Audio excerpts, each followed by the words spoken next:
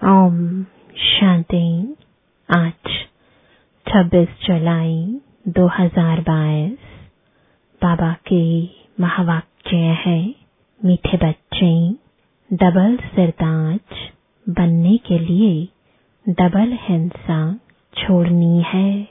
Unknown warriors बन माया दुश्मन पर जीत पानी है। प्रश्न है, छोटा मुख और बड़ी बात, यह कहावत किसके लिए और क्यों प्रसिद्ध है? उत्तर है, यह कहावत परमात्मा के लिए है। कैसे वह साधारण तन में बैठ इस छोटे मुख से तुम्हें बड़ी बड़ी बातें सुनाते हैं। गरीब निवाज बाप तुम्हें गरीब से साहूकार बना देते हैं। तुम बच्चे भी कहते हो हम जबरदस्त वॉरियर्स हैं। हम रावण पर जीत पाकर सारे विश्व पर स्वर्ग की स्थापना कर रहे हैं। तो यह भी जैसे छोटा मुख बड़ी बात हुई। मनुष्य इन बातों को सुनकर हंसते हैं, समझ नहीं सकते। तुम्हारी जैसी बातें करना किसको आएगा भी नहीं। गीत है,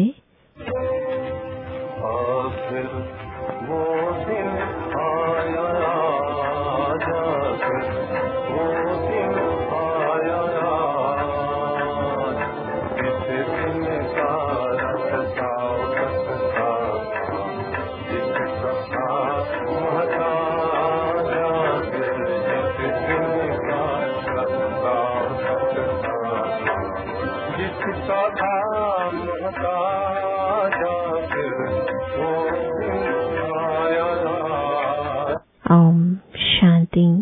बच्चों ने गीत सुना और अर्थ भी समझा।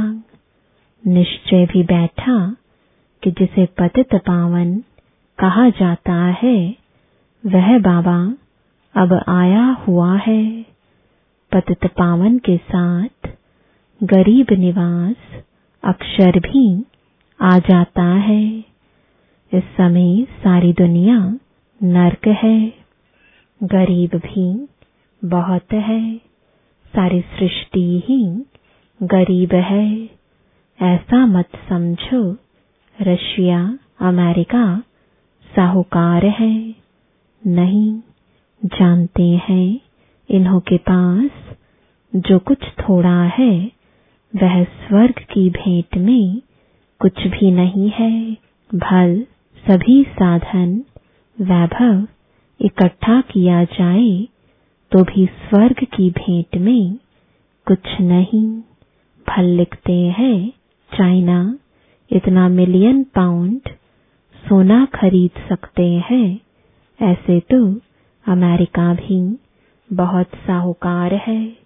परंतु तुम बच्चे जानते हो हमारी जो राजधानी अथवा स्वराज्य स्थापन हो रहा है उनके आगे तो यह कुछ भी नहीं है। इतना सब होते भी गरीब है। स्वर्ग की भेंट में यह सारी विश्व ही गरीब है। इस बाप का नाम ही है गरीब निवास। भारत ही स्वर्ग में कितना धनवान था। भेंट की जाती है, अभी तो क्या हालत है। बाप गरीब निवास तुम्हारे सामने बैठे हैं और तुमको स्वर्ग का वर्षा देने आए हैं। तुम जानते हो बाप हमको कितना साहूकार बनाते हैं। हम महाराजा महारानी कितने साहूकार होते हैं। भक्ति मार्ग में कितने आलीशान मंदिर बनाते हैं। तो बाप का गरीब निवास नाम तो शोभता है ना। वह है ही नई दुनिया, यह है पुरानी दुनिया।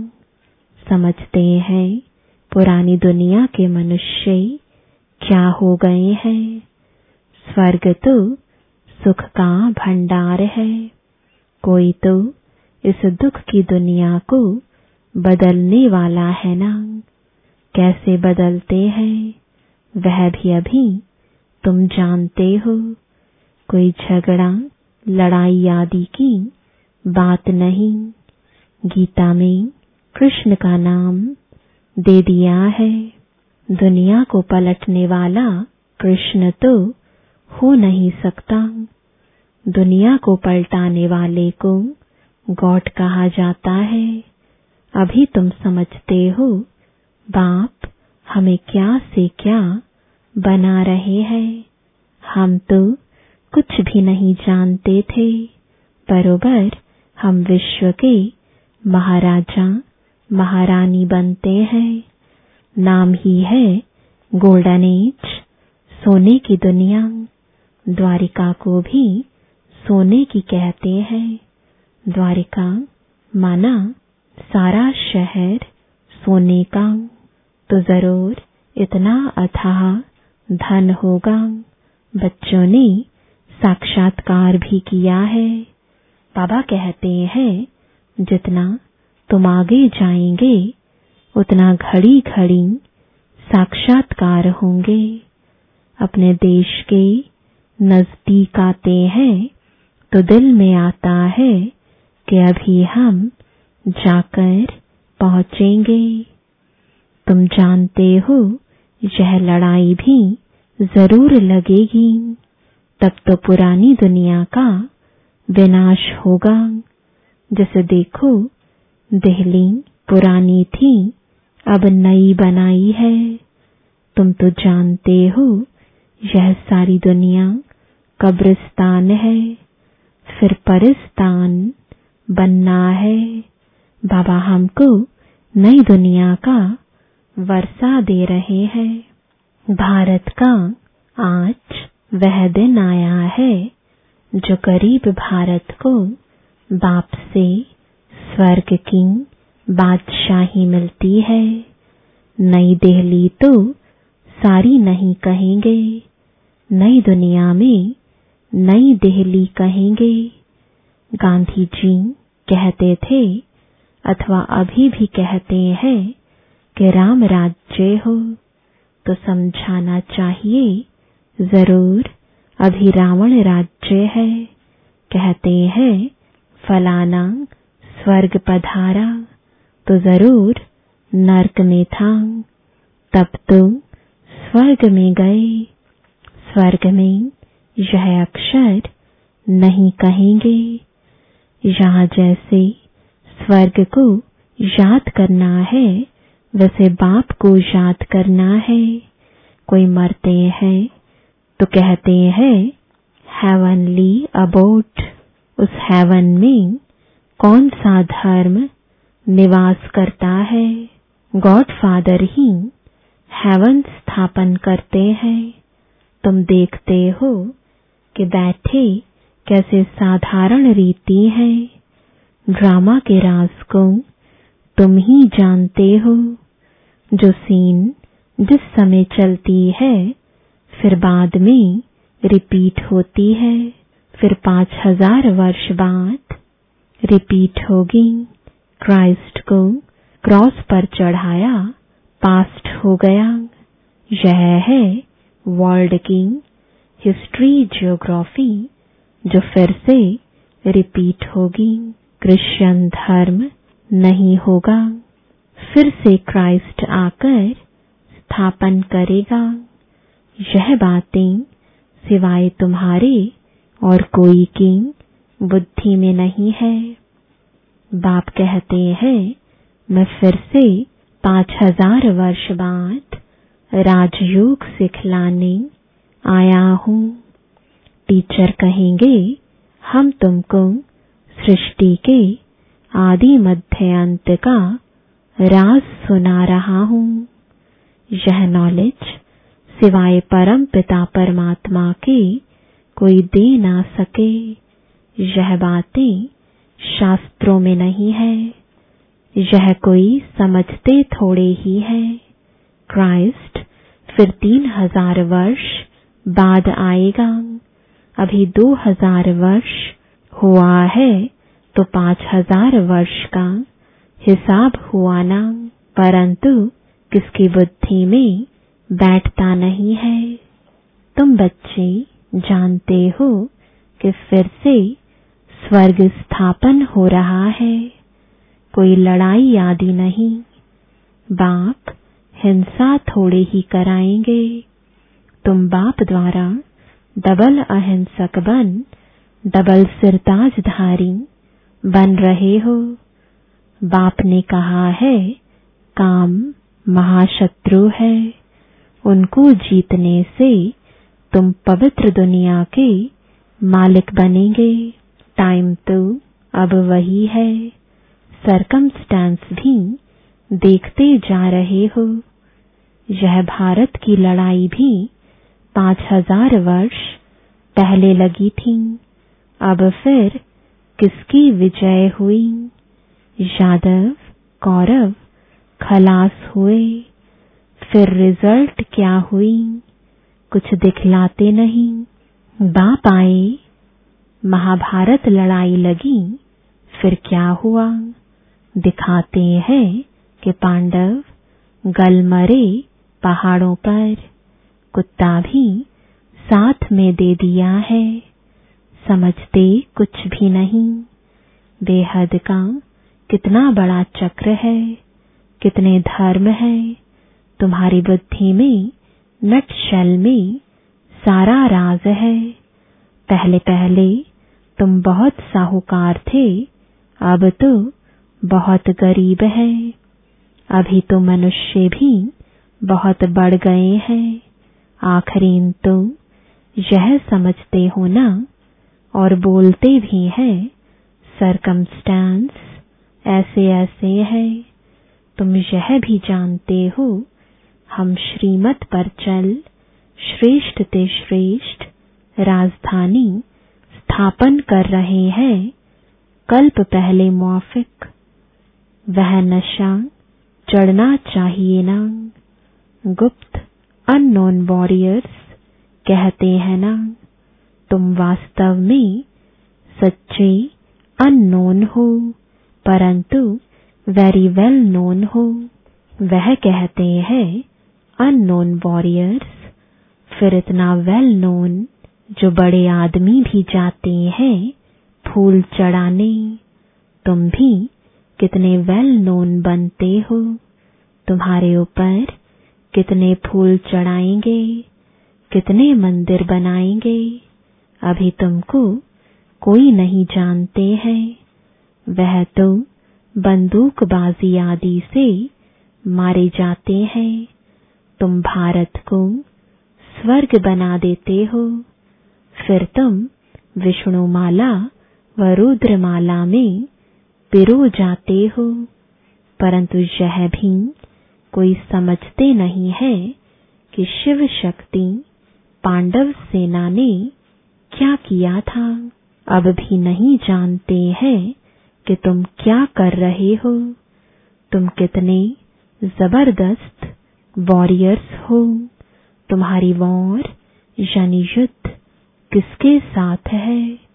रावण के साथ। तुम किसको कहेंगे हम युद्ध के मैदान में है तो सुनकर हंसेंगे। कहते हैं ना छोटा मुख बड़ी बात करते हैं। हम स्वर्ग की स्थापना कर रहे हैं। तुम्हारे जैसी बातें किसको करने नहीं आएंगी। बेहद का बाप आकर इस छोटे मुख से कितनी बड़ी बातें करते हैं। वह कृष्ण के लिए कहते होंगे मुख छोटा बड़ी बात, परंतु कृष्ण तो है ही छोटा। बच्चे का मुख जरूर छोटा होगा। मुख छोटा बात बड़ी, यह परमात्मा के लिए कहते हैं। बाबा गरीब निवाज है। सबको कितना साहूकार आकर बनाते हैं। पुराने शरीर में आते हैं तुम भी गरीब, भारत भी गरीब।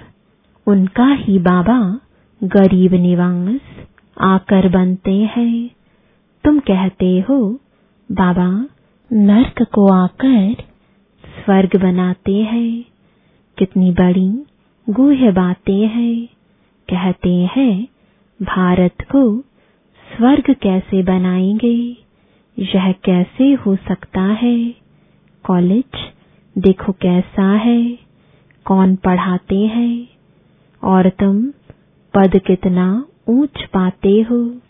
बैठे तुम देखो कैसे हो। वंडर है ना, कल्प कल्प ऐसे ही होगा।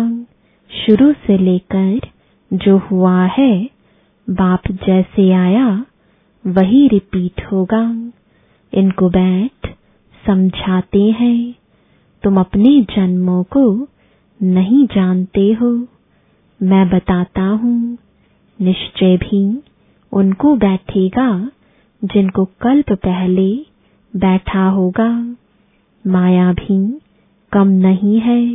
निश्चय कर औरों को निश्चय बिठाते, फिर भी माया संशय बुद्धि बना देती है। और फिर भी जो कोई संशय बुद्धि होकर गए हैं, उनको फिर निश्चय बुद्धि में ले आते हैं। समझ में आता है कि बरोबर बाप की नॉलेज बड़ी वंडरफुल है। इसलिए कहा जाता है भगवान की गत मत भगवान ही जाने। गरीब निवास बाप आकर कितना साहूकार बनाते हैं, सारे विश्व को पलटाते हैं। उनको रिजुवनेट कर काया कल्पतरु भी करते हैं। तुम्हारी काया कैसी फर्स्ट क्लास बन जाती है।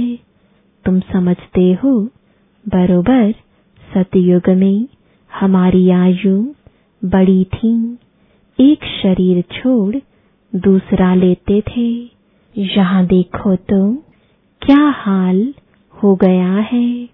मौत से डरते रहते हैं। तुम बच्चों को साक्षात्कार भी कराया है। तुम जंगल में जाते हो, कोई तुम्हारे सामने आते हैं तो उनको साक्षात्कार हो जाता है, यह तो देवी है। झट भाग जाते हैं। बाबा बच्चों की कितनी संभाल करते हैं। इसलिए तुम्हारा नाम शक्तियां रखा है। तुमसे और सब मनुष्य डरेंगे। काली से कितना डरते हैं, भयंकर रूप दिखाते हैं। यह भी साक्षात्कार हुआ है। कोई चोर सामने आता है तो काली का रूप देख भाग जाता है। कितनी संभाल रक्षा भी करते हैं। किससे? रावण से। तुमको युक्तियां बतलाते रहते हैं।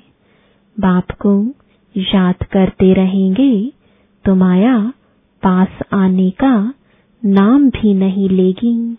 इसलिए बाप समझाते हैं अपने पास चार्ट जरूर रखो।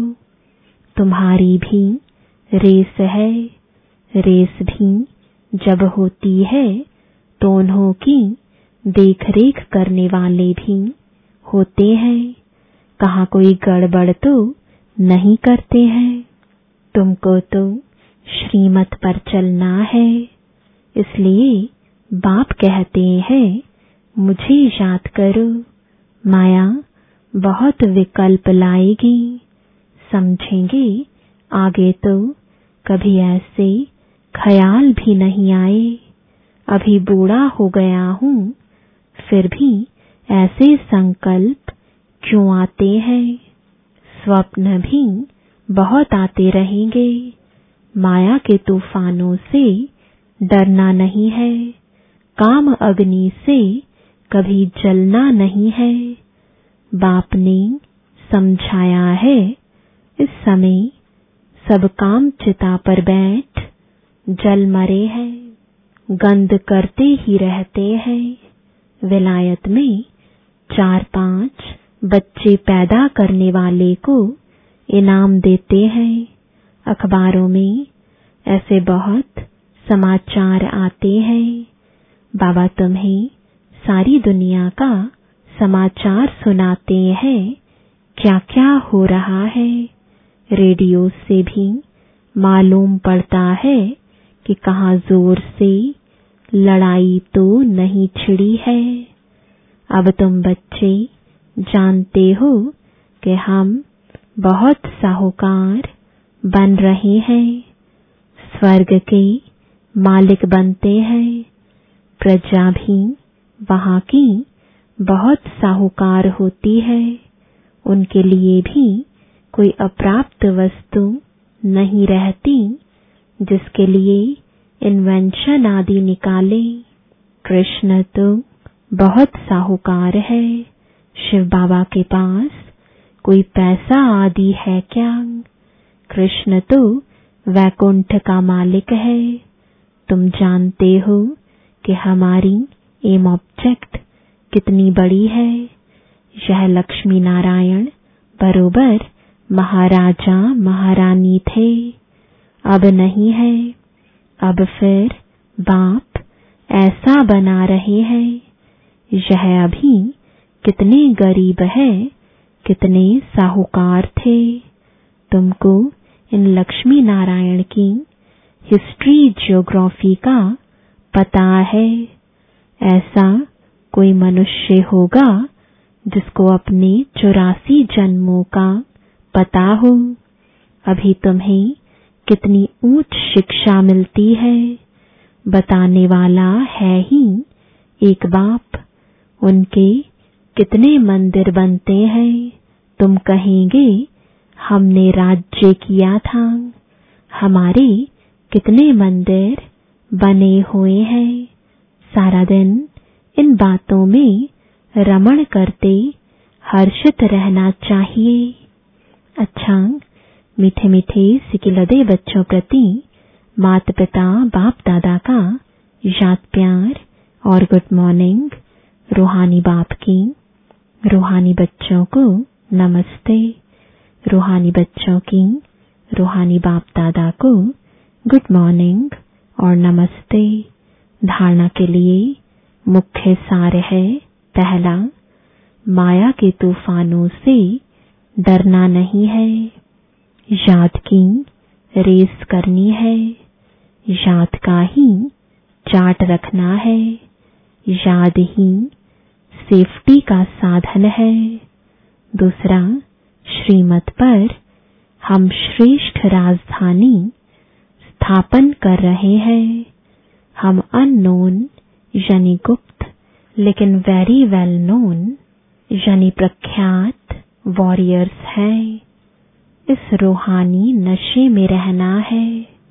वरदान है, परमात्म प्यार की शक्ति से असंभव को संभव करने वाले पद्मा पदम भाग्यवान भव।